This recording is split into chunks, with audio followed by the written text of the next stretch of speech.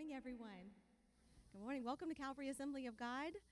We are having a great day today. We're going to have this is Mission Sunday, so a lot of us have worn clothing representing a particular country. You might be representing America, and that's okay. If you didn't wear anything else, that's fine. But we really enjoy this Sunday every year. So, why don't you stand up and get ready to worship with us? Lord, we just love you. We welcome you in this house, Lord. We are here gathered in your name, and you promised that you would come, Lord, when we would gather in your name, Lord. We thank you for your presence today, Jesus. We thank you, Lord, that we can worship you, we can bless you, and that you inhabit the praise of your people. Lord, we just want to hear from you today, Jesus. Lord, we ask you that our hearts would be fertile soil to receive the word that you have prepared for us, Lord, that we will be transformed and just look more like you today when we leave. In Jesus' name, amen, amen. All right. Well, I like to sing When We All Get to Heaven. How about that? Brian, why don't you kick us off?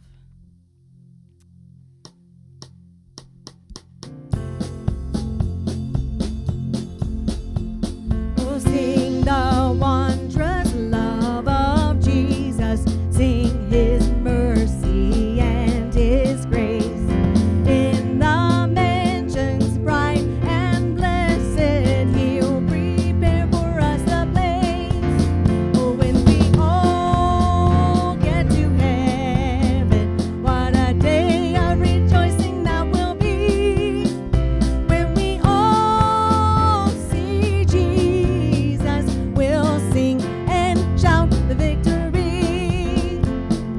While we walk the pilgrim's pathway, clouds will overspread the sky. But when traveling days are over, not a shadow, not a sign. When we all get to heaven, what a day of rejoicing that will be. When we all see Jesus, we'll sing and shout the victory. When we all get to heaven, what a day of rejoicing that will be. When we all see Jesus, we'll sing and shout the victory. Verse 3. Oh, let us then be true and faithful, trusting, serving every day. Just one glimpse of him in glory will the toils of life repay. When we all get to heaven, what a day of rejoicing that will be. When we all see Jesus, we'll sing and shout the victory. When we all get to heaven, what a day of rejoicing that will be. When we all see Jesus, we'll sing and shout the victory.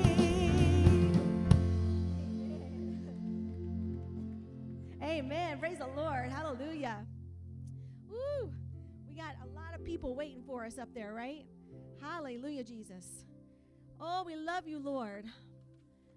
Hallelujah, Lord. Hallelujah, Jesus.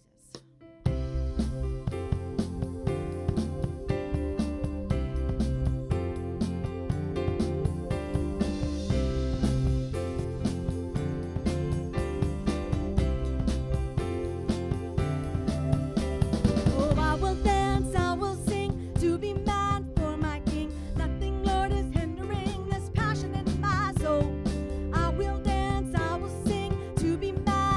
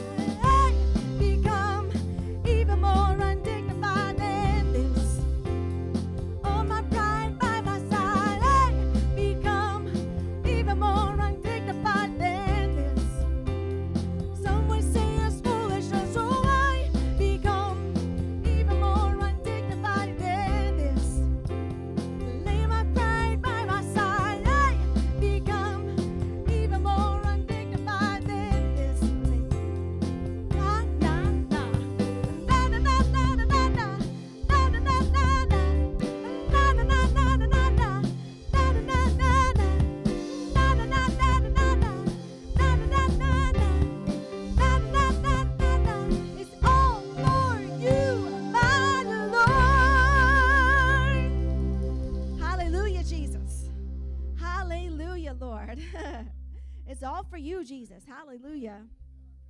Woo! Praise you, Jesus. There's nobody like him, amen. Hallelujah, Lord. Oh, we love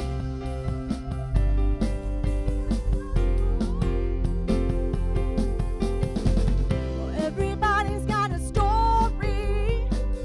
Everybody's got a song. Everyone's a little different, but we all went wrong. Then a Savior came and he took my blame. He changed everything. Come on. Then a Savior came and he took the blame. He changed everything. Well, I can sing about his forgiveness. I can praise him till the sun goes down.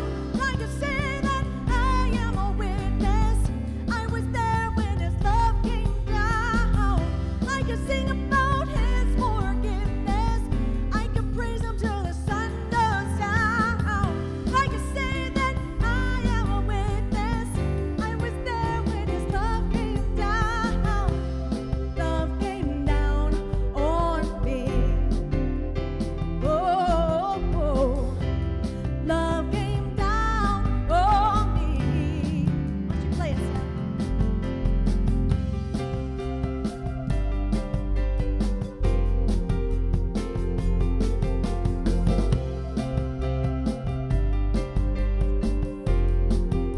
Love broke. Love broke through my darkness.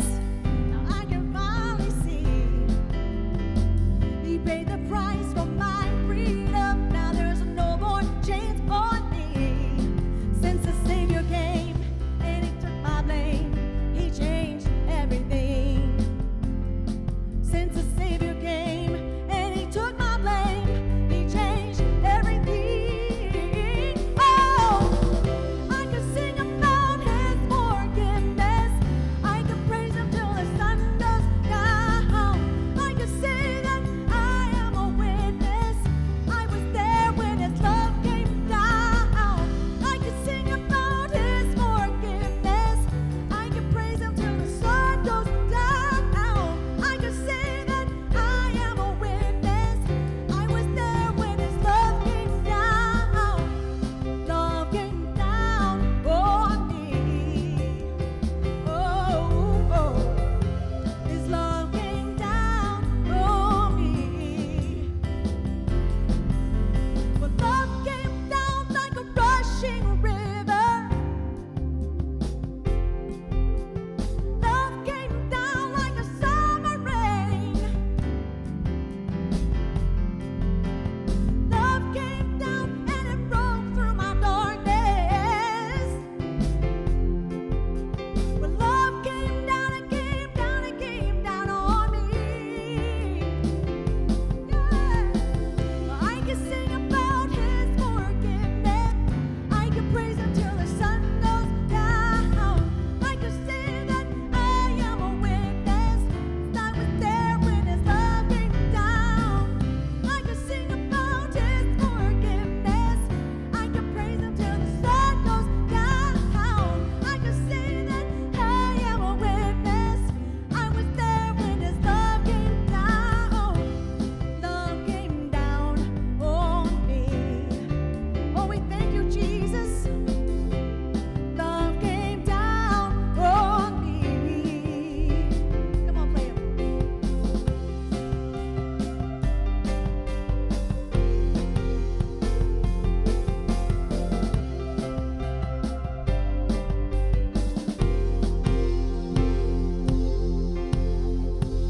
Hallelujah. Thank you, Jesus. Oh, we worship you, Lord.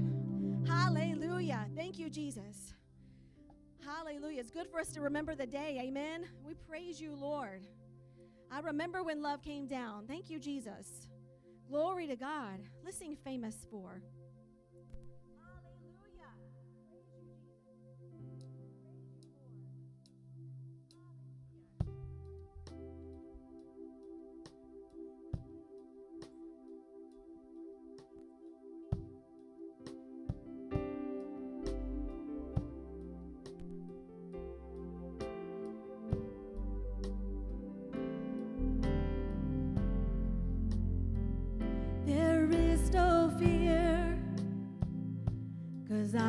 believe. There is no doubt, 'cause I have seen your faithfulness, my fortress, over and over.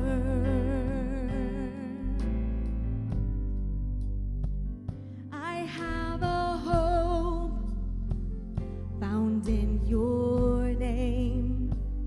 I have a strength found in your grace, your faithfulness, my fortress, over and over. Come on, sing it.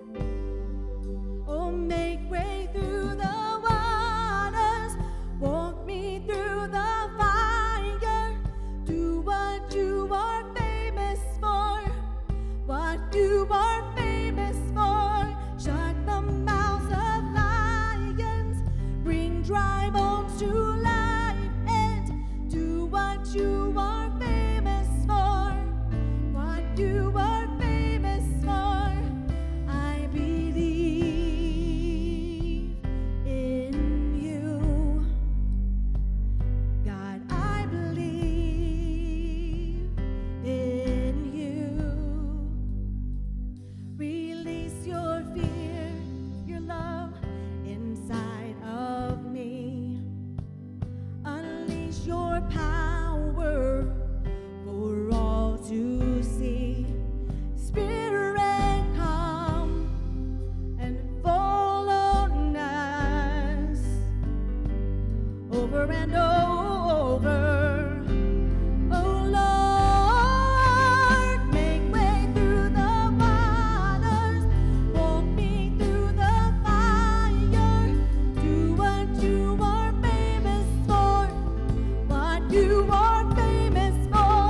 Shut the mouths of lions, bring dry bones to life, and do what you are famous for, what you are famous for. Make way through the waters, walk me through the fire.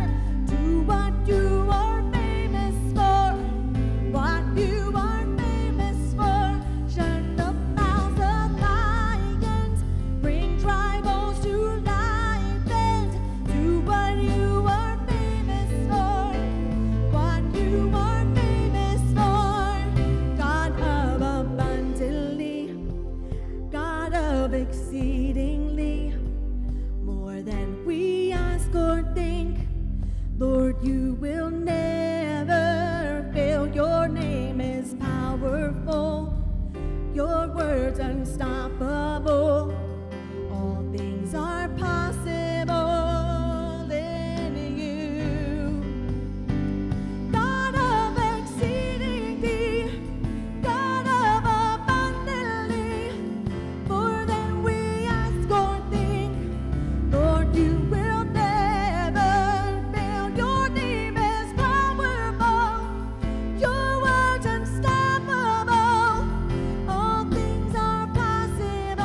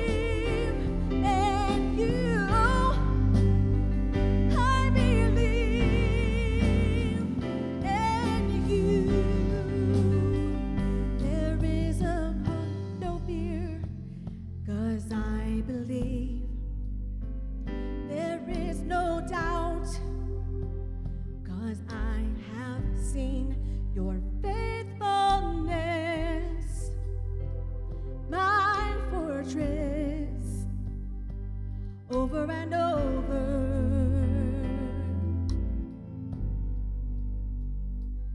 over and over, over and over,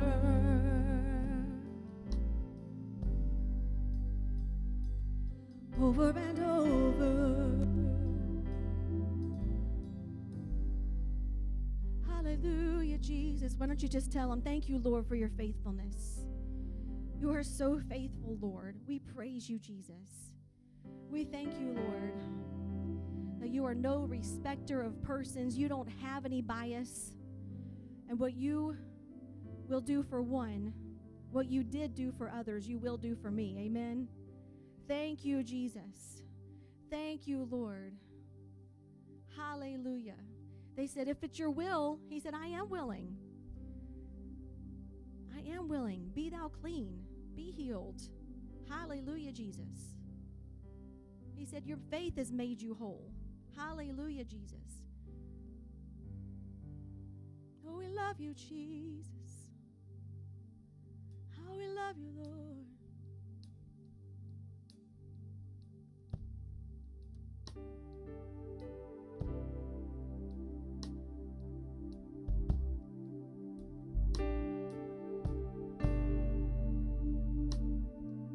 We love you, Jesus.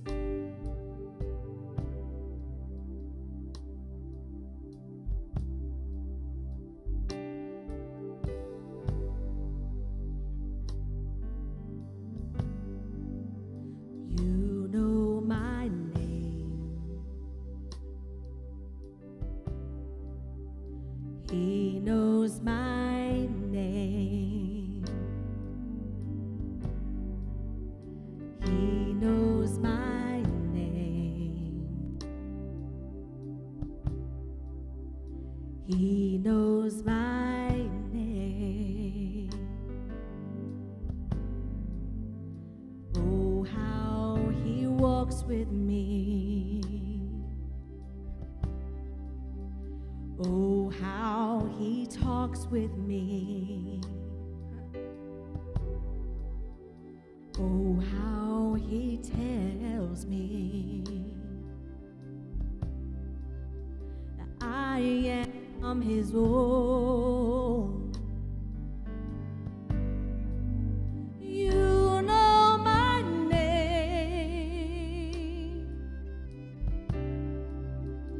You know my name.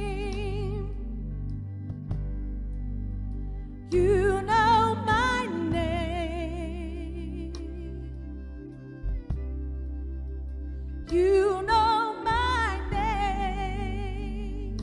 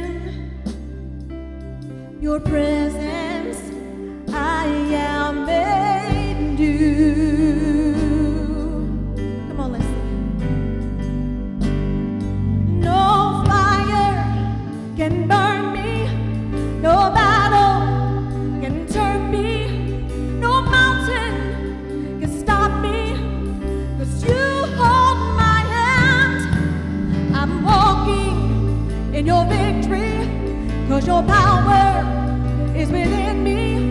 No giant can defeat me, 'cause you hold my hand. No fire can burn me, no battle can turn me, no mountain can stop me, 'cause you hold my hand. I'm walking in your victory, 'cause your power is within me. No giant can defeat me, 'cause you hold my hand. You hold my hand. You hold my hand. You hold my hand. You hold my hand.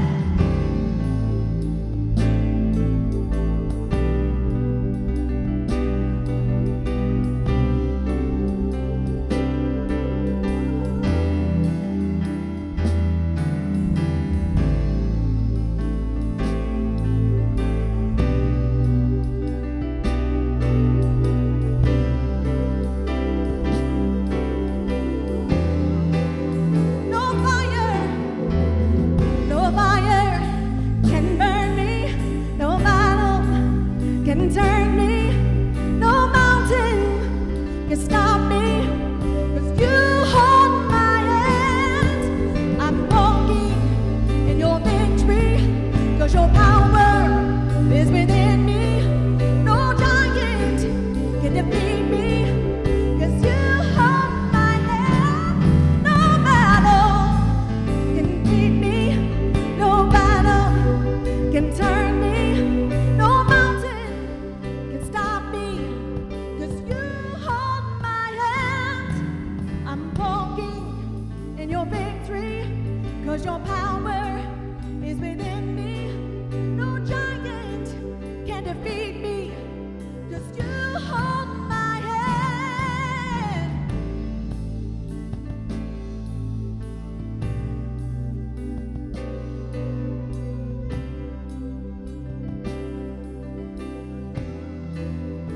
You hold my hand.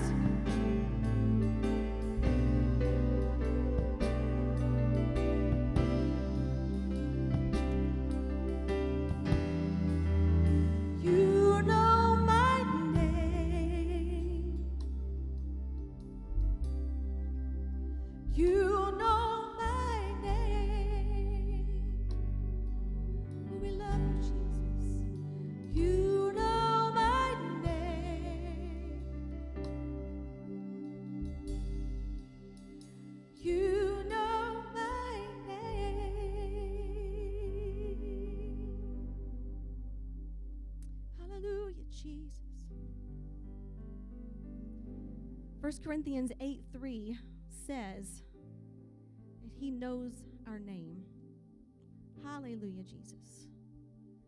Those that trust in him, he knows our name.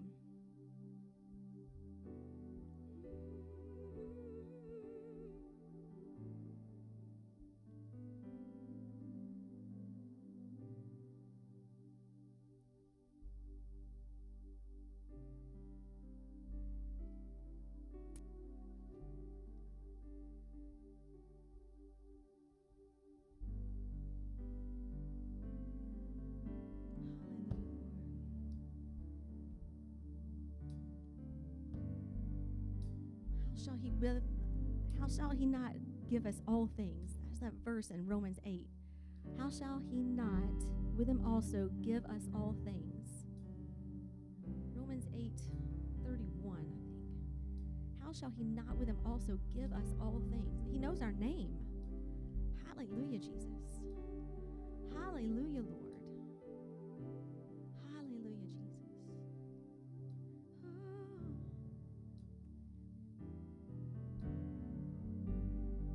My Jesus, my Savior, Lord, there is none like you. All of my days, I want to praise the wonders of your mighty mighty love. My comfort, my shelter, tower of refuge and strength.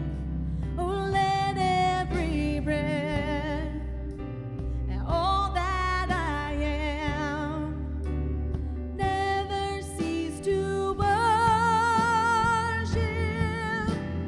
you. Shout to the Lord, all the earth, let us sing. Power and majesty, praise to the King. Mountains bow down and the seas will roar at the sound of your wonderful name. I sing for joy at the works of your hands. Forever I'll love you, forever I'll stand. Nothing compares to the promise I have in you.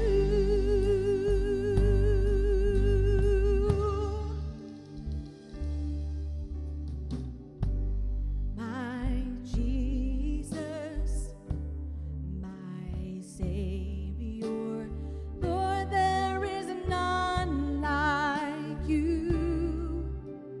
All of my days, oh, I want to praise the wonders of your mighty love. Oh, you're my comfort, oh, my shelter. You're the tower of refuge and strength. Oh, let every breath know that I am never cease to worship you. Shout to the Lord, all the earth, let us sing. Power and majesty, praise. The mountains bow down and the seas will roar at the sound of your wonderful name. I sing for joy at the works of your hands. Forever I'll love you, forever I'll stand. Nothing compares to the nothing compares to the promise.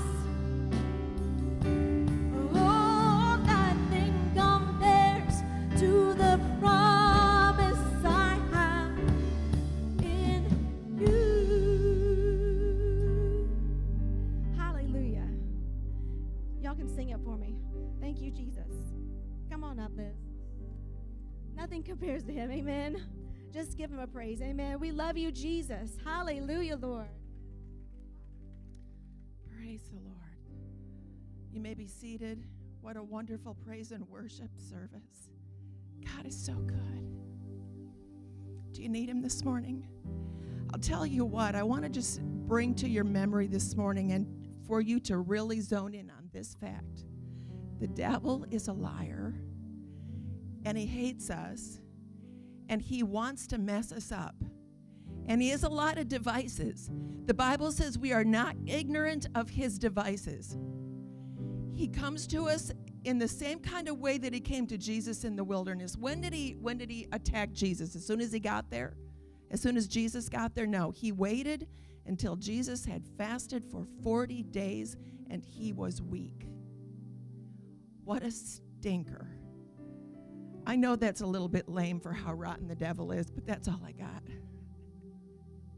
I don't talk that way. He's worse than the worst. He will get you when you're sick. He will get you when you're discouraged. He will wait until you're tired. He will wait until you're weak. He will wait until you're hungry. He will wait until you know that you failed the Lord and you're already beating yourself up. He will join the party. And he will kill you if he can with discouragement, with self-loathing. He will kill you with your own inadequacies. He will magnify them in your mind. He will help you with that. But I want you to know it's a lie. It is not the way our God feels about you. And it is not any kind of a reflection on truth. Because God has forgiveness, first of all. He has redemption for every last thing that we've done. What was it that David had just done when Nathan the prophet came to him and David repented with all of his heart? What had David done? He had murdered a man so he could have his wife. Have you ever done that? I don't think so. If you did, there's even forgiveness for you. You're going to go to prison, but there's forgiveness for you. God loves you. I want to read you a verse from Psalm 103, starting in verse 13. As a father has compassion on his children, so the Lord has compassion on those who fear him. For he knows how we are formed. He remembers that we are dust. The Lord remembers that. Can you remember that? Can you remember when you mess up that you are dust? That you were never meant to be perfect? That was never going to be a thing for you or for me or for any other human being? Can you remember when you get discouraged, that when it gets magnified, that is the evil one who wants to destroy you, and you don't have to be part of that party? Not only don't let him join your party, don't even have that party. You can go as quick as you want to forgiveness. You can go as quick as you want to strength. You can go as quick as you want to, as you're willing to declaring the good works that God has spoken to you in the good days. They are good in the bad days too. They are good in the difficult days. They are good in the days when you've messed up. Forgiveness is yours so fast. Jesus already did the work. And you now get to be partakers of what he has provided for you. And I get to be a partaker of what he has provided for me. None of us are exempt. Nobody gets out of here with no mistakes. Nobody gets out of here without discouragement. Every last person, all the people in the Bible, your favorite people, all those that are your favorites, your heroes of the faith, Daniel and David and Gideon and Paul and Peter, they all made mistakes. They all suffered discouragement at times. They all had to lean on the Lord for strength. They did not have the strength in themselves to do the things they did. They got it from Almighty God. Stand with me this morning. I want you to know that you are enough. Why? Because the Holy Spirit is within you. Because Jesus died for you. Because you are a child of the living God. Because you have his authority and his strength and his power. No sickness can come between you and him. No lack can come between you and him. No discouragement can come between you and him. No person, no relationship, no somebody else saying that you've done something. They don't get to come between you and God. He is your forgiver. He is your strength. He is the lover of your soul. I don't care if every last person turns against you. There is one that never will. That is our God. He loves you so much, and he loves me. I'm so thankful for that. Father, we bring all of our needs to you this morning. We come to you as a loving Father that loves us and cares for us and is well able to do everything that we need. We ask you, Lord, for provision, Lord. We ask you for doors to be opened that don't want to open, but it's your will, and we declare those doors open in Jesus' name. We declare the wrong doors closed in the name of Jesus. We declare, Lord, that our loved ones will be saved in Jesus' name. We bind the devourer, we bind the deceiver, we bind the evil one and cast him out, and we loose the work of the Holy Spirit in our situations in Jesus' name. We declare healing where we need healing in Jesus' name, and we receive it. For all the things that you need from the Lord, people, I want you to say it right out loud, out of your mouth, as loud as you can. I receive it. I receive it in Jesus' name. Hallelujah. Do not be shy about what you want from God. Do not be shy about receiving from him. I don't care if you're going to the doctor tomorrow. Don't you fall into that trap of saying, I can't be healed today because the doctor won't believe I was ever sick. We don't care. The Lord is willing to heal you if you're willing to receive it. That is his will. Jesus took a beating that nobody else could have taken for our healing. He hung on the cross for your salvation. Receive it.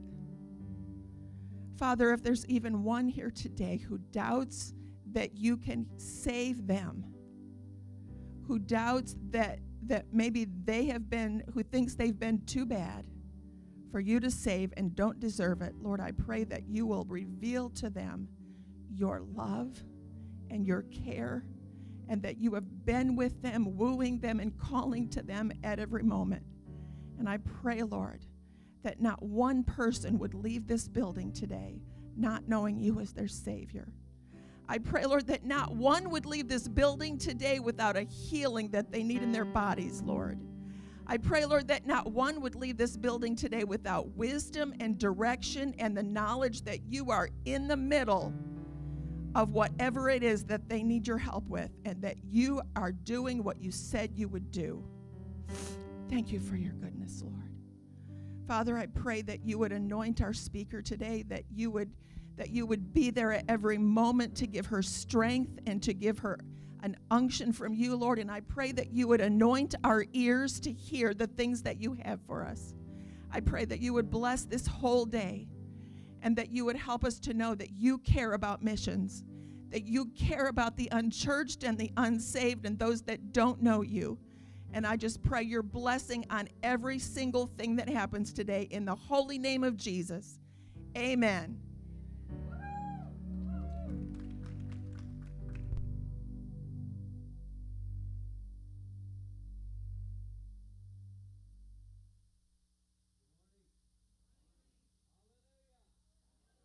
God is good. Amen. It is so good to be in his presence today. Harvest this atmosphere. The place is electric with his presence. Every need that you need to be supplied, the Father has supplied for you today. Just receive it. Amen. Hallelujah. What a special day. What a anticipating day we have. We've been looking forward to this day for a long time.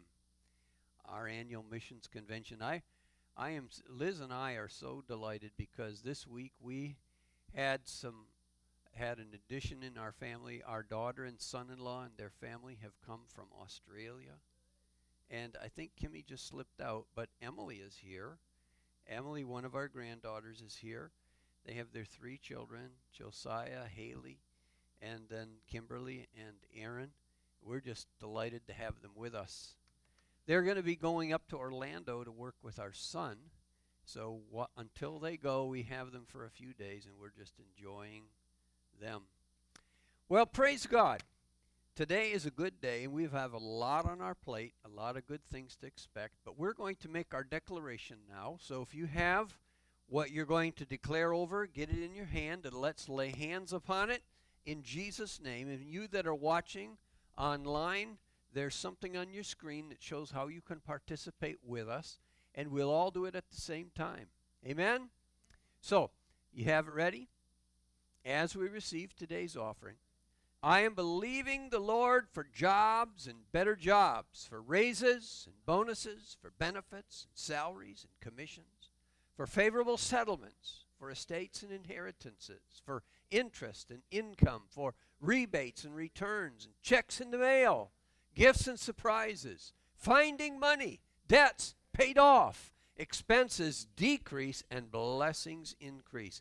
Thank you, Lord, for meeting all of my financial needs, that I may have more than enough to give into the kingdom of God and promote the gospel of Jesus Christ. Hallelujah. We release that to you in Jesus' name. Would you come and give? The yellow hats for all that loose change in your wallets and your purses, that goes to our debt retirement. Come and give in Jesus' name.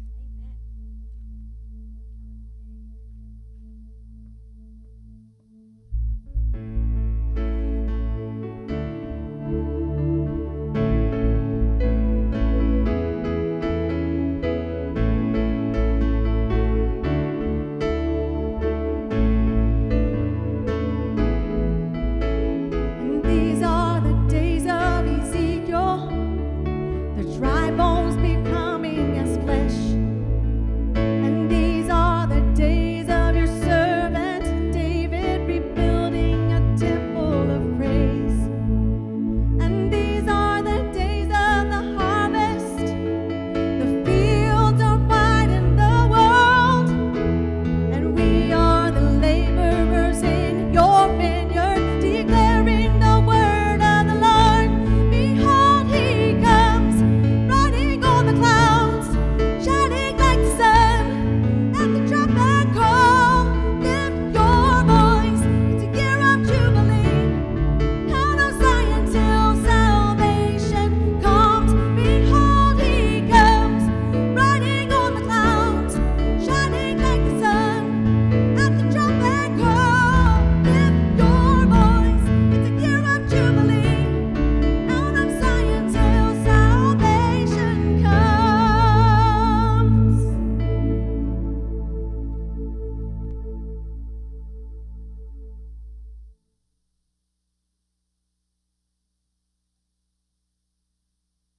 Would you pray with me as we give this now to the Lord? Father, in obedience to your word, we bring our tithe into the storehouse.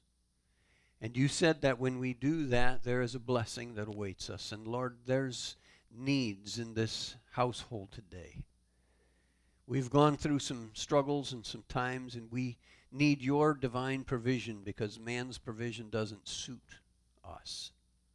So, Lord, we depend upon what your word said, that you would open the windows of heaven and pour us out a blessing. You said you would supply our needs according to your riches. So, Lord, we stand upon your promises today. We give this now to you. We sanctify it. We dedicate it for your service. And now we receive your blessing. I pray that it will be outpoured, pressed down, shaken together, and running over among your people. In Jesus' name, amen. Amen, amen, amen. Praise God, praise God. Well, hallelujah. Praise the Lord. So, Randy, I'll leave that to you to take care of. Somewhere along the line, if we can get somebody to just move this music stand and this microphone before the service is over, not right now, because afterward we're going to receive our pledges, and we're going to need to march up there. So sometime before the thing is over, we'll just move that. Also, I wanted to mention to you that afterwards today, after our meeting, we're going to receive, well, after the speaker speaks, we're going to receive a special offering for her, and then we're going to receive your faith promises. Do you all have a faith promise card? How many need one? Okay, we have one here, one here. So somehow or another, we need to get faith promise cards to these people. If you need one, just make sure when Ken goes by, stick your foot out or raise your hand. Anybody else need a card? Over here. Put your hand up. Right, Ken, right back over here, this brother. Oh, he's got one. Should be in your bulletins too. Now, the way that works, let me just explain it to you, and that is that this is a faith pledge, faith promise. You're not obligated to this, but what you're saying is, Lord, I would like to, and ask the Holy Spirit. Here's what you do. Ask the Holy Spirit what it is that he would like you to give in this next year to missions. Now, it might be something that you don't have, but you're going to expect the Lord to provide it for you. And then watch him provide it for you. It's a faith promise. Then fill that amount in and keep part of it with you and watch him provide. Because, you know, he's the one who provides for us anyway, isn't he? I'm going to give you a testimony that I haven't given you in a lot of years, but I'm going to tell it to you. Our youngest daughter, Michelle, when she was probably somewhere around Haley or Emily's age, she made a pledge to missions, and then she came home and told us about it.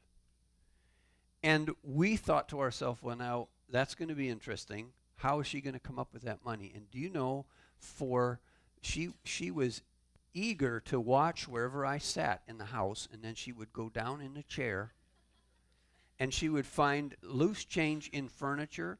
When she would go to the store, she'd look in all the gumball machines.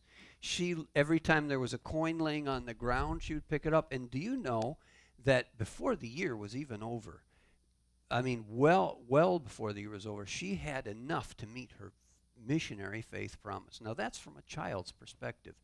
The Lord will do the same thing for you. You watch. He'll do it. What you have to have is a willing heart and be willing to say, Lord, flow through me. I do not want to be a clogged artery. I want to be an open flow for your Spirit. And watch, he'll pour out the provision for you because he loves missions. Jesus is the first missionary. Do you know that? He came from heaven to earth to rescue and redeem us. Hallelujah. So we're gonna give you the time during the service to think about that, to pray about that. The Holy Spirit's going to talk to your hearts as we go along through the message. And at the end of the message, then we're going to bring our faith promise cards up to this table here.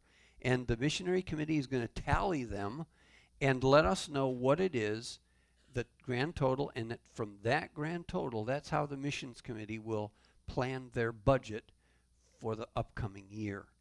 And they'll announce that to us. Afterward, we're going to have a covered dish dinner next door, and it's going to be great. The food is coming in. It smells really good, and we are anxious to get fed physically and spiritually today. Amen? So, I just wanted to mention to you that should we excuse Children's Church now? Okay, so I'm gonna let Children's Church go, and while they're going, I want to tell you a little story. Back in the 1960s, there was a young man who had just come home from the service, and he was a serviceman in Korea during the Korean War. And while he was over there, he saw the Lord touched his heart, and he had a heart for missions, and his desire was that he could go back to Korea as a missionary when he was finished with his tour of duty. So he came back to the United States, and he talked about it with his wife, and she was on board with it too. The problem was that in those days, the Assemblies of God had strict restrictions on how you could become a missionary, and they told him, you can't go to the mission field until you have some pastoral experience. So what he did is he decided to get that pastoral experience, and he prayed, and the Lord sent him to this little town out in the middle of nowhere called Port Charlotte, Florida. And he came to Port Charlotte, and he thought, I'll start a church in Port Charlotte. But there was no church. And so, obviously, there wasn't any way of supporting himself. So he got a job at a cement factory, which isn't anymore, but it used to be out Harbor Boulevard. And while he was going back and forth to work on Harbor View Road, I should say, he saw a little community building, which isn't there anymore, and he decided to rent that building and hold church services in there. So while he was at work, his wife would go through the town with her stroller, and she would invite people to come to service on Sunday. Well, I'll fast forward the story. In about 1959 to 1960, through some interesting turns of events, general development, and he came to an agreement that they would be given some land to build a church on, and that is the land on which this church is built. So this man, whose name was Henry Swain, and his wife Lydia, built this church, much of it by hand. He was a cement man, so when he built the place, he built it like a bomb shelter.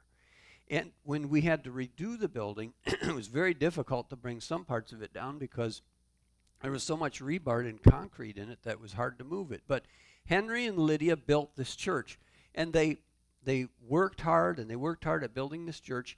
And then, but their desire was that they could go back to the mission field. But by the time that they'd come this far, Henry had come to a place where he was too old for the missions department to accept him.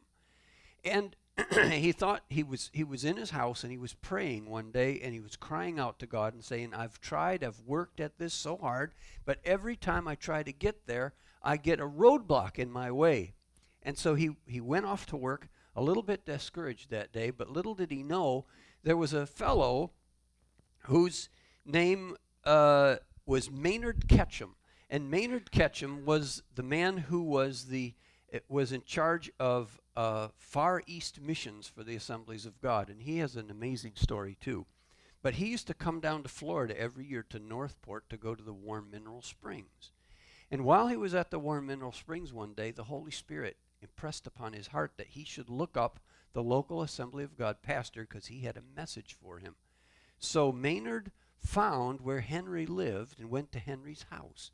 And he got there, and Henry was still at work, but Lydia was home with the kids. And he said, the Lord told me to come and give a special message to your husband.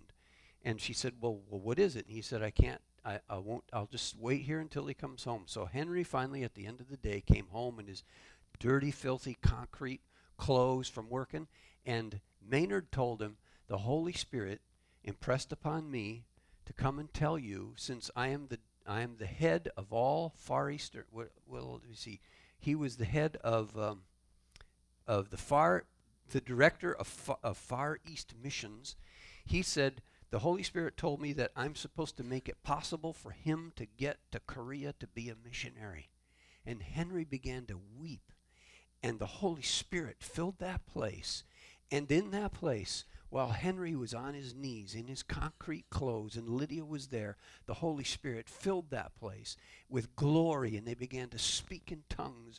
And plans were made for Henry to resign Calvary Assembly and prepare himself to go to Korea as a missionary. So Henry and Lydia went to Korea as a missionary, and wouldn't you know, while they were there, they mentored a young pastor who was starting a little church of between 1,000 and 2,000 people, and they mentored this young man. His name was Youngie Cho. Has anybody heard that name before?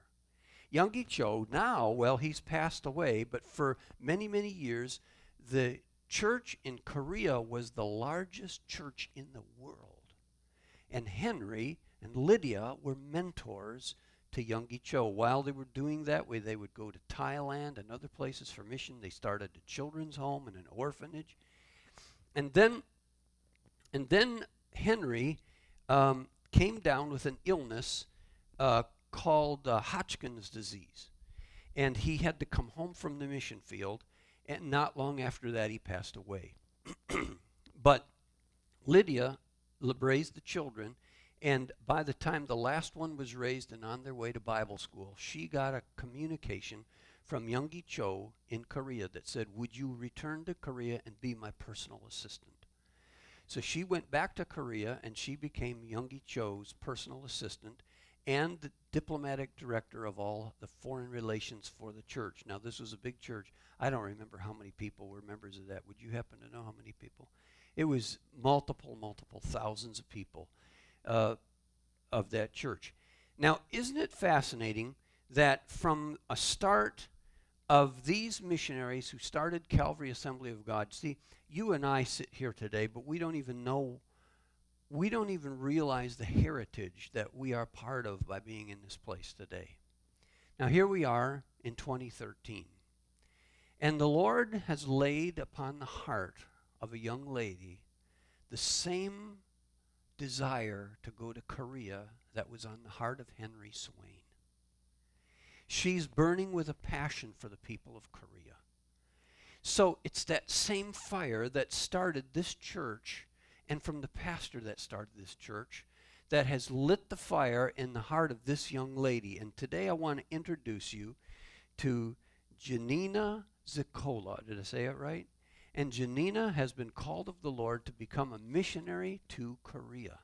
And we are blessed this morning to have her come and speak to us. Would you give her a warm, warm welcome as she comes to talk to us this morning? And Janina, this is for you if you should need it. God bless you and welcome.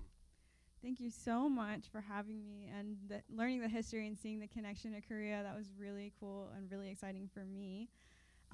Thank you for the opportunity to be here and share with you today a little bit about South Korea and about the call that God has placed on my life for missions. There's going to be some pictures up there of me and my family. We've been missionaries since I was about 3 years old. And so I am now a second-generation missionary that's going to be serving in South Korea for the next 2 years. And I spent around 10 years on the field with my parents in Guatemala, and they were being radically obedient to God's call of mission on their lives. And that was hard for me to understand when I was young, of course, because kids can't understand that when God asks you to do something, you have to be completely obedient to it. But it was a very interesting thing to grow up on the mission field. My parents did what many people thought was extreme. They sold their house, sold many of their belongings, packed up their 3 young kids, and moved to a dangerous foreign country to preach the gospel, all because God had told them to do that. And while I admire their obedience now, growing up on the mission field came up with its own sets of struggles and hardships for us kids, and we had to make certain sacrifices. One of the biggest sacrifices for me was long-term friendships. We would spend 4 years on the mission field and then move back to the States for a year. And that constant back and forth made it hard to keep track of friends and keep in contact with them, since social media and all that wasn't that big back then. Coming back to the States was hard for my older siblings, my older brother and sister. They had a hard time coming back because Guatemala was home for them. That was where they had spent most of their childhood. They spoke the language, had a lot more friends, and had assimilated to life in Guatemala much more than me and my younger brother had. But for me and my little brother, we really loved when we came back because we struggled with our Spanish. And so coming back, we felt like so excited that we could finally communicate with people and finally be understood. We didn't have to use sign language or piece together our broken Spanish to try and make friends or speak with people. Throughout our childhood, my parents did a wonderful job of teaching us about seeking God's will for our lives. But, and I'm sorry, it's probably hard to keep up with me with the slides, but they did a great job of teaching us this. But for me, I kind of dealt with 2 things in my life as I started to seek God's will for what he wanted me to do. Part of me really wanted to follow in my parents' footsteps and go into missions and work full-time in missions and ministry. And the other part of me just kind of wanted to do anything but missions and really wanted to kind of settle down and have roots here in the States and just have what I thought was a normal life.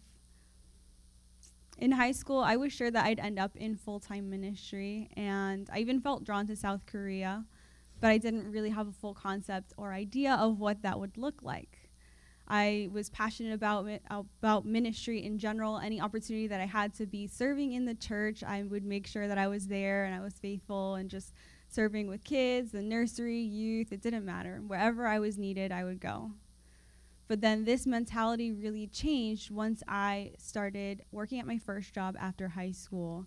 And I started noticing that there were a lot of people around me that didn't know about what I had experienced as a child. They didn't understand what a missionary did. They hadn't traveled to a foreign country to preach the gospel. They hadn't been homeschooled. And so I started noticing that the way that I had grown up wasn't really like your typical American. It wasn't the normal way that an American child had grown up. And so I started really experiencing this dichotomy of desires within me. And part of me was passionate about going to South Korea. I didn't know how I was going to go or what that looked like. I didn't even know if it was going to be with a church or as a missionary, what it was. And then the other part of me really wanted to stay in the States and put down roots and really just work a normal job, have a group of friends that were always there for me, and just live what I thought was a more normal life. Thankfully, God's been very patient with me over the years since then, and the past few months especially, and he's been showing me that he hasn't called his children to be normal. He's called us to follow him, and his call requires nothing less than radical obedience. Now, the word radical, it often has this sort of negative connotation, and it can mean very different from the usual or traditional, but it also has a second definition that means favoring extreme changes in existing views, habits, or conditions. It's going to be the next slide for you. Radical obedience doesn't deviate from what God's told you to do. It doesn't omit from or add anything to his instructions on your life. Now, there are many examples in the Bible of people that deviated from what God asked them to do, and the Israelites are a great example of this. But the story that I want to kind of talk about today is in 1 Samuel. It's going to be 1 Samuel 15. And the prophet Samuel goes to King Saul with some important instructions from God. Starting in verse 2, Samuel says, "This is what the Lord Almighty says. I will punish the Amalekites for what they did to Israel when they waylaid them as they came up from Egypt. Now go, attack the Amalekites and totally destroy all that belongs to them. Do not spare them. Put to death men and women, children and infants, cattle and sheep, camels and donkeys." Now, when you first read those verses, it can sound very harsh and unlike God, and you want to question it and be like, well, God's a loving God. Why would he want to destroy these people? But when you understand the context of this verse, you kind of see that it was actually in fulfillment of his judgment on these people that were wicked. Back in Exodus 17:14, God had commanded Moses, "Write this, the Amalekites attack and defeat." I'm going to kind of back up a little bit. The Amalekites had actually attacked the Israelites while they were on their way out of Egypt, and they tried to use that vulnerable moment to attack them and plunder them and completely destroy them. Throughout the years, they had continued to come together with other tribes and nations to attack God's holy nation. And so his judgment was that he was going to completely wipe them out of the face of the earth. So in Exodus 17:14, God commanded Moses, "Write this, the Amalekites attack and defeat on a scroll as something to be remembered, and make sure that Joshua hears it, because I will completely blot out the name of Amalek from under heaven." Now, having this context makes us realize that instead of God being a cruel God that just wanted to destroy these people, he's actually a God that fulfills his word. He's faithful to fulfill his word. Now, in verse 7, it says, "Then Saul attacked the Amalekites all the way from Havilah to Shur, near the eastern border of Egypt. He took Agag, king of the Amalekites, alive, and all his people he totally destroyed with the sword.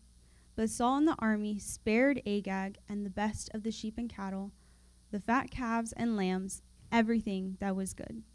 These they were unwilling to destroy completely, but everything that was despised and weak they totally destroyed."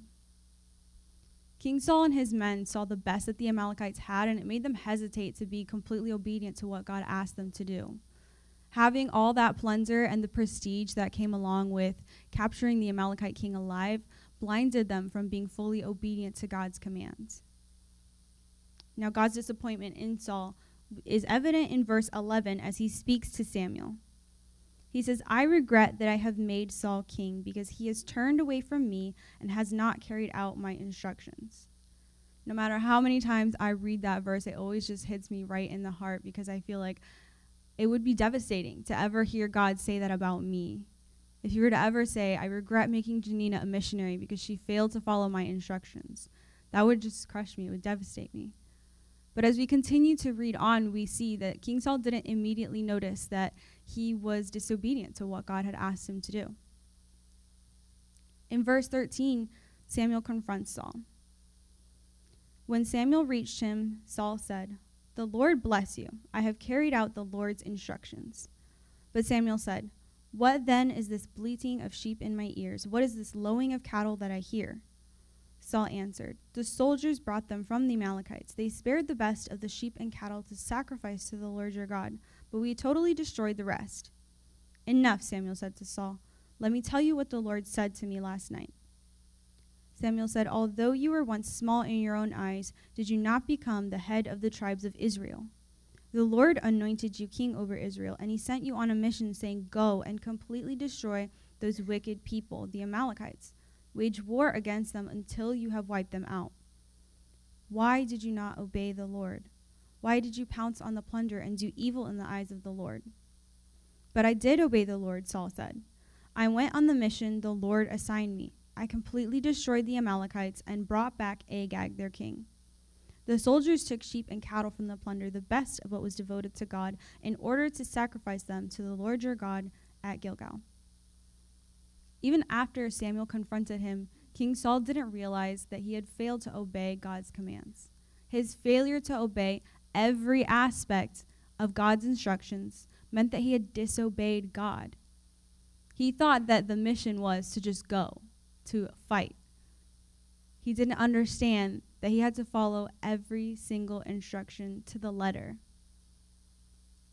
He then tried to justify all of this by saying that they had made the decision to spare the best of the sheep and cattle, to sacrifice it to God, that it was done for God.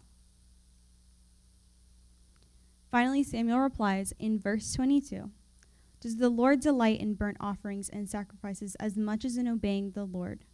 To obey is better than sacrifice, and to heed is better than the fat of rams." Through this story, we see that God gave a very specific command to King Saul, but instead of obeying it, he decided that he would just do what he wanted to do. It's possible that King Saul had good intentions when he decided to take all those sheep and cattle, that he really wanted to make this incredible offering to the Lord. But in the end, anything less than radical and total obedience is disobedience. If we fail to follow exactly what God has asked us to do, then the end result is completely different than what God intended. Think about a chef who takes the time to put together this incredible recipe, this delicious recipe. He writes out all of the ingredients, the amounts that you need, how long you should cook it, and he has this all written out for you in a way that makes it really easy for you to replicate that dish. Let's say you take that recipe, and instead of following it exactly, you decide that you're going to skip a step or you're going to remove a specific ingredient. Maybe there's a spice that you don't like or a step that's going to take too long. But then in the end, when you finish making that dish, it's not going to look anything like it was supposed to. I don't know if anybody here has ever heard of the Netflix show Nailed It, but it's this show where these 3 amateur bakers, they go and they try to replicate this confectionery dessert that's been made by a professional chef. And they will have access to all the ingredients, they'll have the instructions on how to make it, but it never fails. You can go ahead and show the next slide, the one after that, that when they're done, they've messed something up. They've either skipped a step, added a wrong ingredient, they've cooked it for too long or for too little, and in the end, it looks nothing like it was supposed to. Some of you might be incredible cooks or bakers, and you might be thinking, well, I'm pretty sure that if it was me, I could make it better than the original. But if we take these 2 analogies and we apply it to radical obedience to God, that changes things. Do you really think that if you deviate from what God's asked you to do, that the end result is going to be better than what God intended? We can go back to the story of King Saul to see what happened as a result of his disobedience. In the end, Samuel tells King Saul in verse 28, "The Lord has torn the kingdom of Israel from you today and has given it to one of your neighbors, to one better than you." It's interesting that King Saul's disobedience didn't just result in punishment for him, but it negatively affected his children and his nation. It had this ripple effect that continued to just expand beyond him. And that's the same thing that happens to us when we are obedient or disobedient. We will never know how our actions are going to affect those around us, but they will. I can only imagine how upset King Saul's kids must have been when they found out that they weren't going to get the chance to be king. They had spent their entire childhood being educated and training for that position, and then only to find out that because their dad wasn't obedient, they wouldn't be able to hold that position. They must have asked Saul 1,000 times, why? Why couldn't he have just been obedient and followed what God was asking him to do? There are plenty of other examples in the Bible of people that failed to be radically obedient to God, and I've personally experienced this in my own life as well. As I mentioned, once I started working, I kind of struggled a lot with my call to full-time ministry and missions, and I just started to seek out that normalcy and try to figure out on my own what I wanted to do. I found a group of friends, and I was really excited to have these friends around me, but they were people that pulled me away from the Lord. And that caused me to really suffer with my mental health. I started struggling with depression and anxiety. I started just lending out money freely because I felt like that's how I had to make friends. That if I said no when they asked me for money, that they just wouldn't want to be around me anymore. And so I started getting into massive debt, really struggling with my mental health. And if I wasn't at work or out with my friends, I was just at home, shut up in my room, sleeping excessively, or just playing video games all day. I felt like my life had no purpose and no direction. But in 2018, God completely changed my life around. I rededicated my life to Him. He healed me of my mental health issues, and so now I'm completely healed.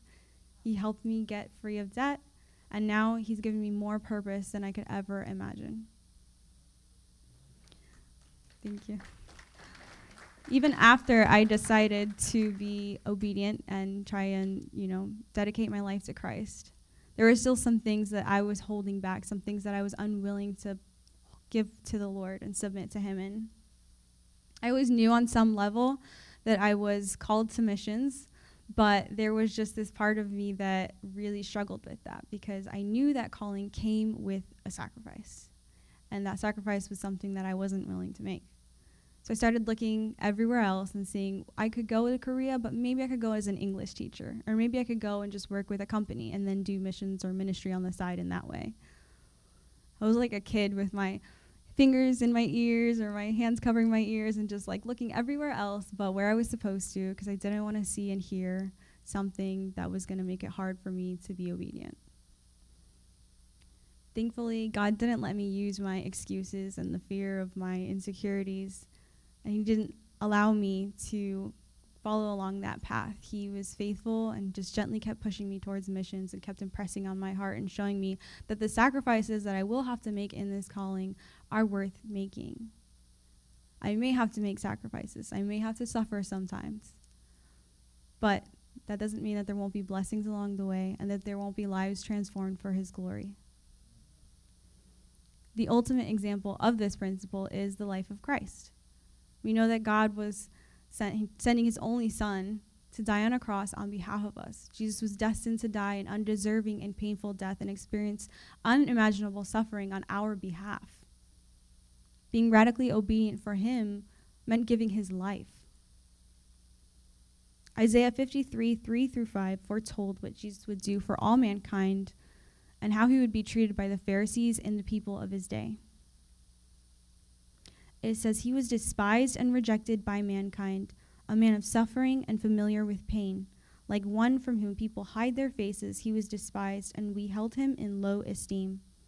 Surely He took up our pain and bore our sufferings. Yet we considered Him punished by God, stricken by Him, and afflicted. But He was pierced for our transgressions. He was crushed for our iniquities. The punishment that brought us peace was on Him, and by His wounds we are healed. Can you imagine how difficult it must have been for Jesus to be radically obedient to what God was asking Him to do?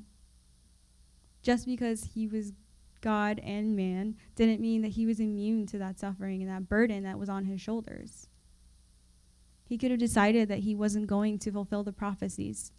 He could have decided that He wasn't going to let Judas betray Him, that He wasn't going to be beaten and spat on, that He wasn't going to remain silent in the face of His accusers. He could have decided to not fulfill those prophecies, but He did, because He knew if He failed to follow God's instructions exactly as He'd been writing them out for centuries in these prophecies, that the end result would be completely different than what God intended. Jesus wasn't immune to the burden that He was carrying, and we can see this in the Garden of Gethsemane when He was praying.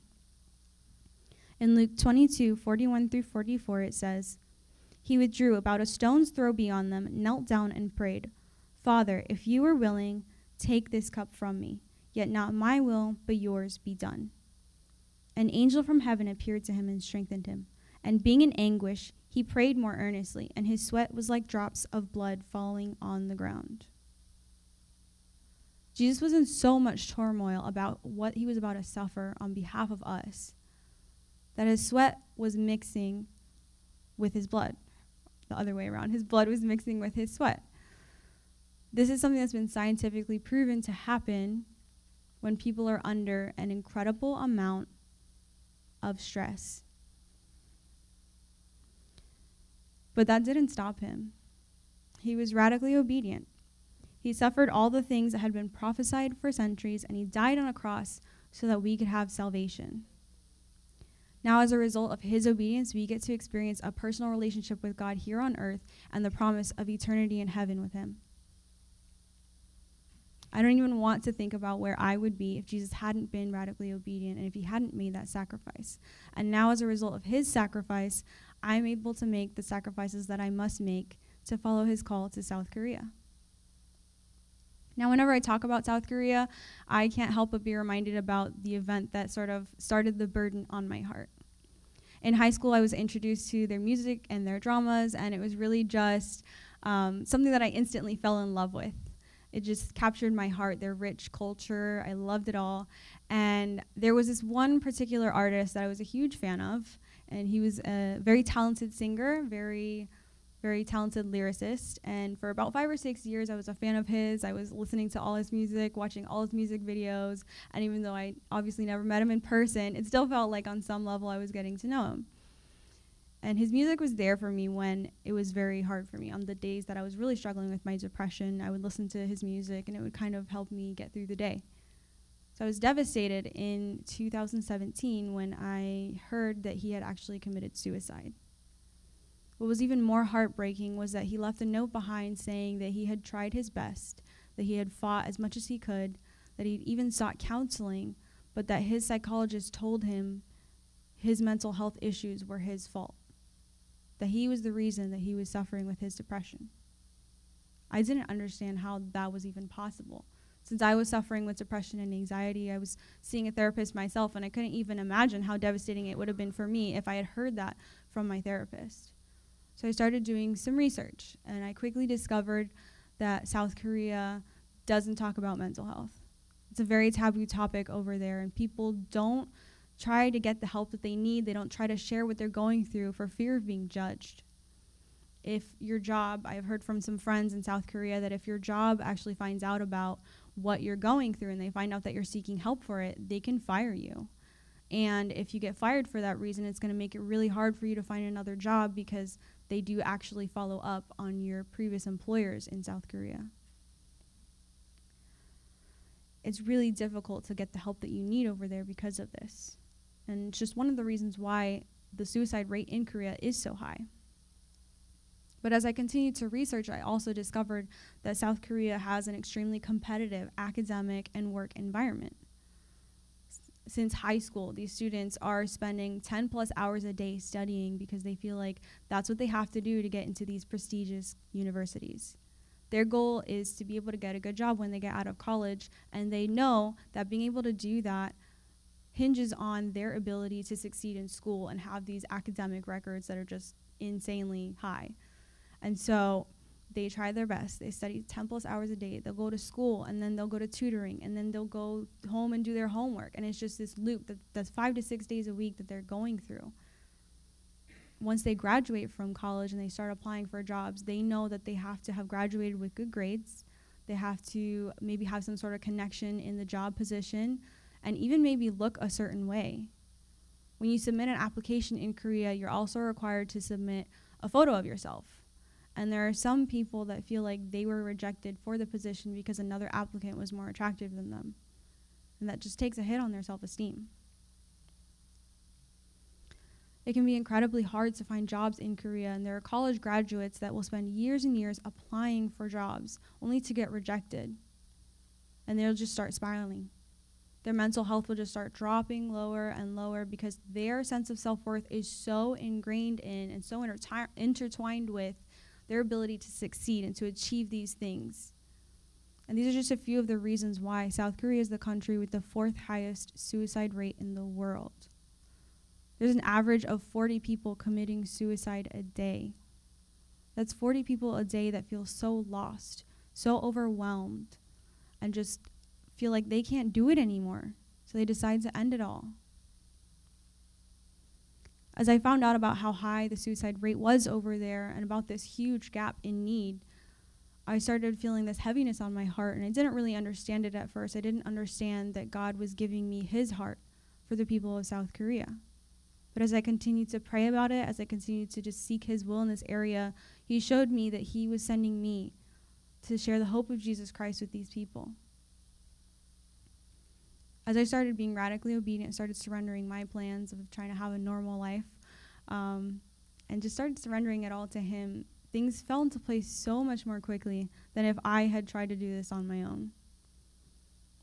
I applied for a 2-year assignment to South Korea and got approved in record time. Usually it takes about 3 months, but it took me a month, or maybe a few days less than a month.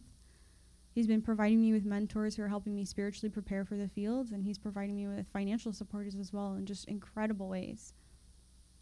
He's even providing me with the skills and the tool set to be able to do what he's called me to do. I'm actually terrified of public speaking, so before I come up here, I always get really nervous and start shaking, feeling like I'm going to throw up or pass out. But once I get up here, God just gives me such a peace, and he helps me to be able to share what it is that he's called me to share. In 2021, I spent 3 months serving in South Korea, and it was just a transformative time for me because it really opened my eyes to the need even more. It's different when you read about it online and then when you go and actually experience it and see it for yourself. The ministry that I worked with was this college campus ministry called Chi Alpha, and I'll actually be working with them again on my next assignment as well. And Chi Alpha focuses on making disciples on college campuses who then go and make disciples. Once a week, and that should be the next slide. Once a week, we go and we actually spend a time of prayer on a college campus, and we'll kind of rotate across the campuses that are in Seoul. And we'll just spend time in prayer, really warring in the spirit for these students, praying against strongholds of depression and anxiety and division, just whatever it is that God lays on our heart. We'll just be walking around the campus and praying, and then as we encounter students, we will then hand them a pamphlet, and we'll try to engage them a little bit and just share about Chi Alpha and share about that ministry. Our weekly Bible talks that we invite them to are just basically open discussions about the Bible. We'll read a portion of scripture, and then we'll kind of ask them some strategic questions to help them delve into what the Bible is showing them about who God is. And this really helps them be more open to the Bible because there's a lot of cults over there that imitate Christianity, and so they're very kind of, they have their walls up when it comes to being indoctrinated about a certain religion. They're very cautious. So these open conversations kind of give them the opportunity to discover who God is for themselves instead of them feeling like we are forcing what we believe on them. But where I've seen Chi Alpha be the most effective when it comes to mental health and addressing that need is in our one-on-one mentorships. We actually tried to make sure that we are spending at least time with 2 students a week. And so we try to go out with these students, we'll get lunch with them, or maybe we'll do something fun with them. And it's really just a time of relationship building.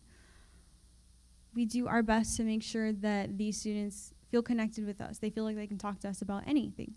And so as we build this rapport with them, we build these relationships, they're able to see that they can just share whatever they might not feel comfortable sharing in a group setting like the Bible Talks. In 2021, I had the privilege of mentoring this young woman named Asiem, and she is just this incredible woman of God now. When I got there to South Korea, the first service I was in was the service that she actually dedicated her life to Christ. She actually had been coming from a Muslim background, and so Christianity was new to her. It was something that was, of course, taboo in her country, so this was the first time that she was really hearing about it. And being there to disciple her and be able to walk with her through that process of, learning all she could about Christ in that short amount of time that I was there was just such a privilege for me. I saw her blossom into this strong Christian that had this beautiful faith in Christ and this beautiful walk with God. And it was also neat to see that God had placed me there strategically in that time in her life. As we started to get closer and she started to feel more comfortable with me, she shared that she was struggling with depression. She shared that it's really common for students in their third semester to struggle with their mental health because this is when their more intense college courses start. And so there's such a steep learning curve, and the workload is just overwhelming for them that they often start to spiral into depression. But God had a plan, and he had sent me there during that time to be able to be there with her and walk with her through that time. Since I had my own experience with it, I was able to pour into her scriptural truths to be able to share my own transformation with my mental health and really be able to inspire her to find that joy in Christ and find her self-worth in Christ instead of trying to find it in school and in other things. It was such a privilege for me to do that for her. And now I'm really excited to be able to continue doing that as I go back to South Korea. Now, I share all of this because it's really important for everyone to understand the significance of being radically obedient to God. It doesn't just affect your life, it affects those around you. King Saul's disobedience resulted in negative repercussions for him, for his children, for his nation. My disobedience resulted in personal suffering for me and loss of time when I could have been ministering in South Korea. On the other hand, Christ's obedience led to salvation for the world, a promise of eternity with him and a personal relationship with God. And now I'm really excited to see what God achieves through my obedience to him. As I've been sharing today, there may have been things that have popped into some of your heads. Maybe God's reminding you of something that he's been asking you to be obedient in and something that you've just been hesitant to follow through with. I want to encourage you and invite you today to just take a moment to ask yourself why. What is it that's holding you back from being radically obedient? Are you worried about being judged by families or friends? Are you concerned about the sacrifice involved?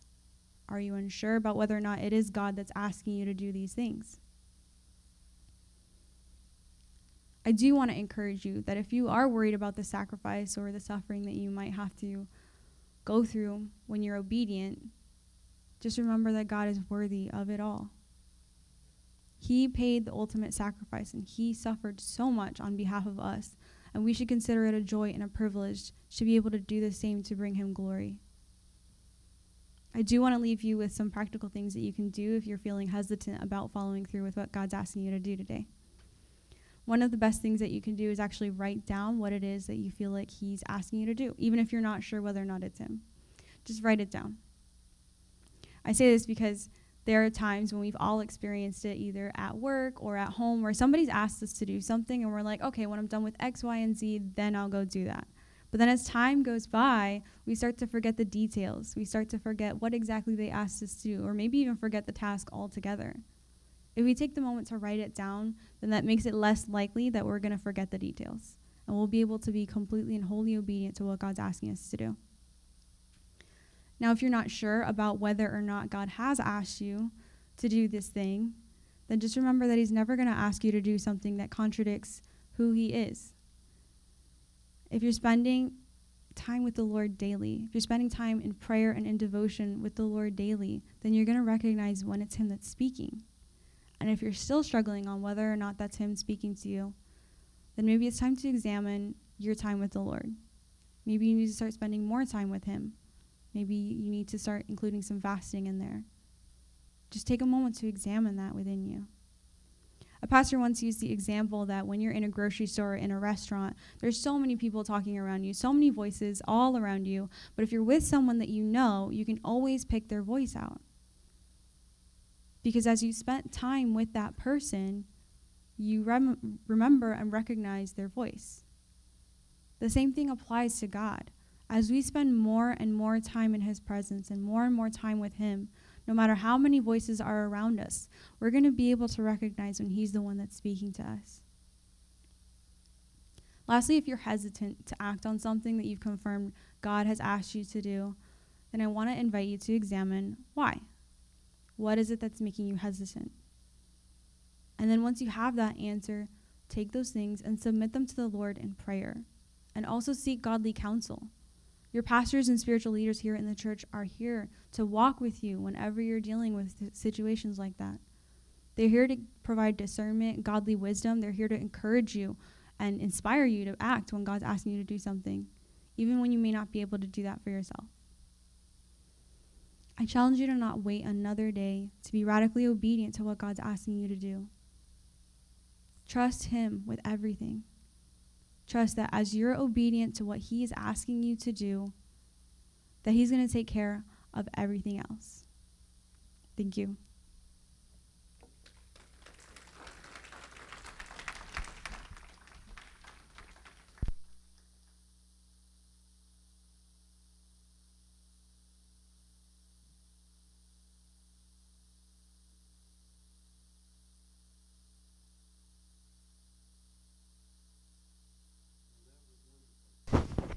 Thank you so much. You know, when I was sitting there listening, I thought to myself, the story that I told you at the beginning of the service, none of us were here to see that. That was in the past. Some younger people probably weren't even born. Now, you and most of us remember the 60s, but some people don't. But this morning, I think you and I had a chance to look into the future. Because as we've seen Gina, right? Many of us won't probably be around when Gina reaches retirement, because we don't know what God is going to do with her life. But we are seeing the future. We're seeing the very beginning of a life committed to God in missions. And who knows what's going to be accomplished through you in Korea. I don't know, I just feel a real kind of a prophetic word over you that God's got something amazing, amazing for you, to the same degree as Henry and Lydia and Youngie Cho had. And pursue that vision, and don't let anything or anybody stop you. And you and I, even though we may not be around to see it, we can sow into it. We can sow into the future. Do you understand how that works?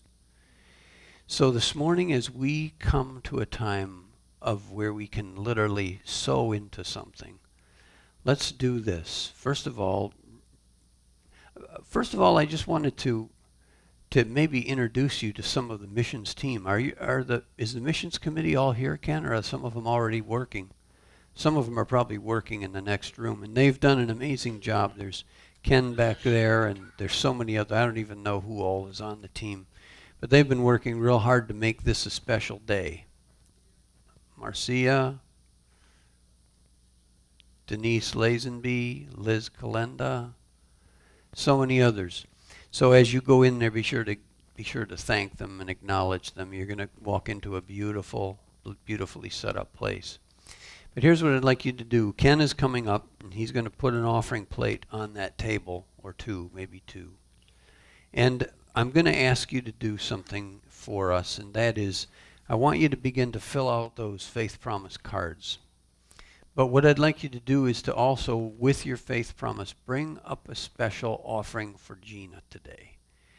And let's send her on her way with a good seed gift. Amen? So I'm going to give you a few minutes to just fill out that faith promise form. And as you do, I want to just pray over you. Heavenly Father, you have given us a special blessing today with the ability to share with and partner and look into the future through the life of Gina and the call that you've put upon her and upon those who have preceded us, even in this local church. I pray in the name of Jesus that you will surround her with your divine protection and commission her. May your Holy Spirit come upon her in a powerful way. May she day by day experience the glory and the power and the teaching of your Holy Spirit as he leads and guides her into all truth. Lay upon our hearts today what we can do to sow into this ministry of this young lady. We don't know what the future holds, but Lord, we know you hold the future, and we want to be part of that plan. You told us in the scripture to lay up for ourselves treasures in heaven, where moth and rust don't corrupt and thieves can't break in and steal. This is one of the ways that we can lay up treasures in heaven, because the investment that we make can't be stolen and will not fade and grow old, because it's eternal and it's not temporal. So in the name of Jesus, I speak this word over Gina and over these dear people that are here today, that you will lay upon our hearts the vision of the lost in Korea and around the world. In Jesus' name. Supply our need. Supply each need, we pray. In Jesus' name, amen. So would you take some time to just come and place your offering in that, Ken will give you, which one is offering, Ken? That's offering, and the other one is faith promise. So come on up and just begin to do that as the Lord lays it upon your heart.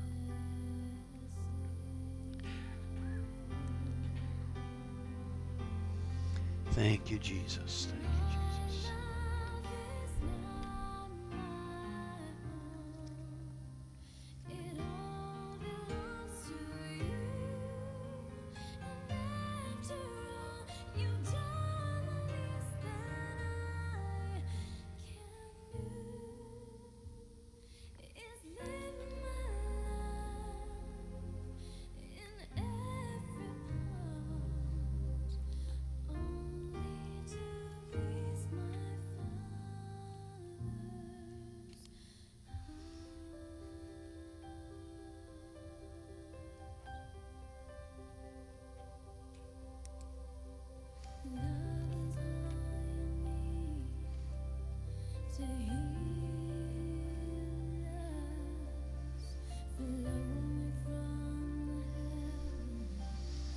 Thank you, Jesus. Thank you, Jesus. Thank you, Jesus.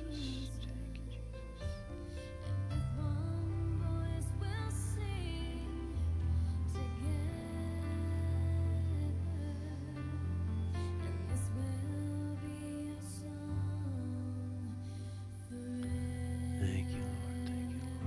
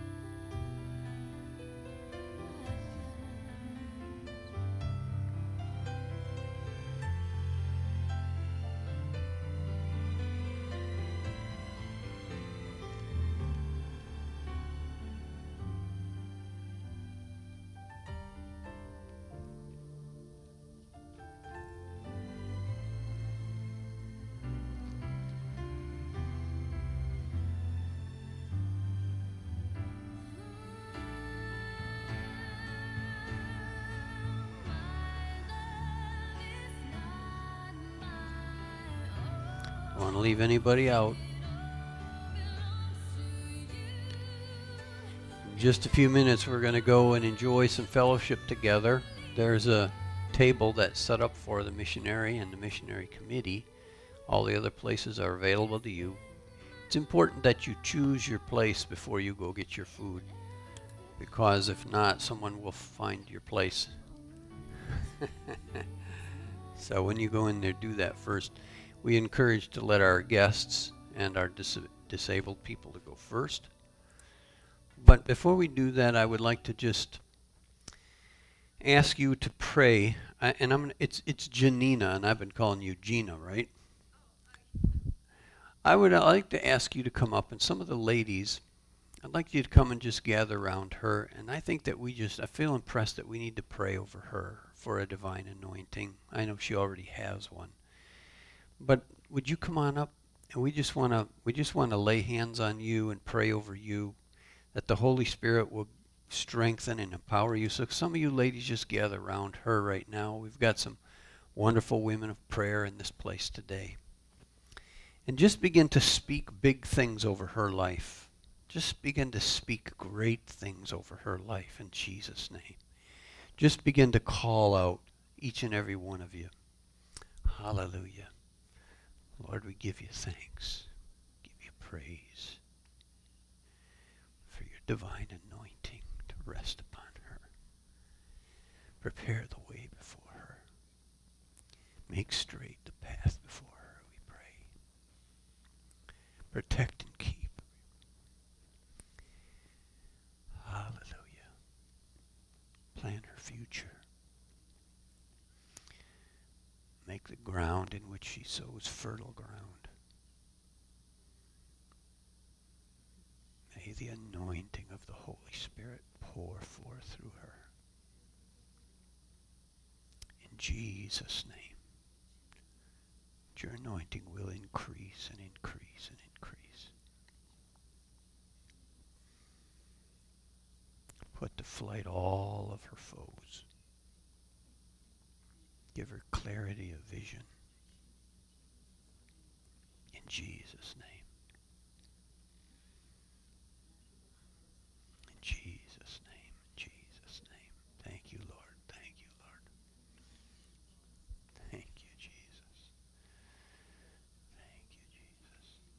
Thank you, Jesus. Thank you, Jesus. Hallelujah. Hallelujah. Hallelujah.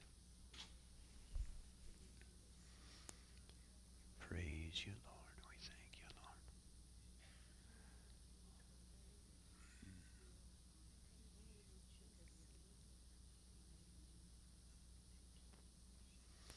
Thank you, Jesus. Thank you, Jesus.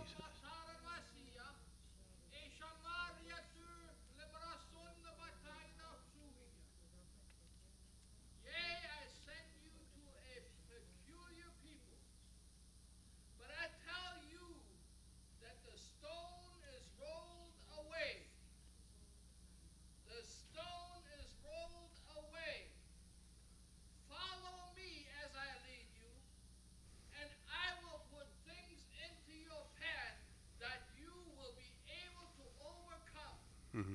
The mountains that the enemy is building and has built will be moved. Yes. They will be made plain, and my word will proceed into their hearts and change their lives. I am with you, do not doubt. Use discernment, the discernment that I have given you in your decisions. Be not deceived, but go forth in confidence, knowing that I'm with you and also in you. Hallelujah. Thank you, Lord. Thank you, Lord. It's a mighty presence of the Lord in this place today. Hallelujah. Praise the Lord. Praise the Lord. So I'm going to just pray a blessing over you like I usually do, and then pray for the food, and then we're going to dismiss ourselves into the next room. And we're going to just enjoy the afternoon together. Amen?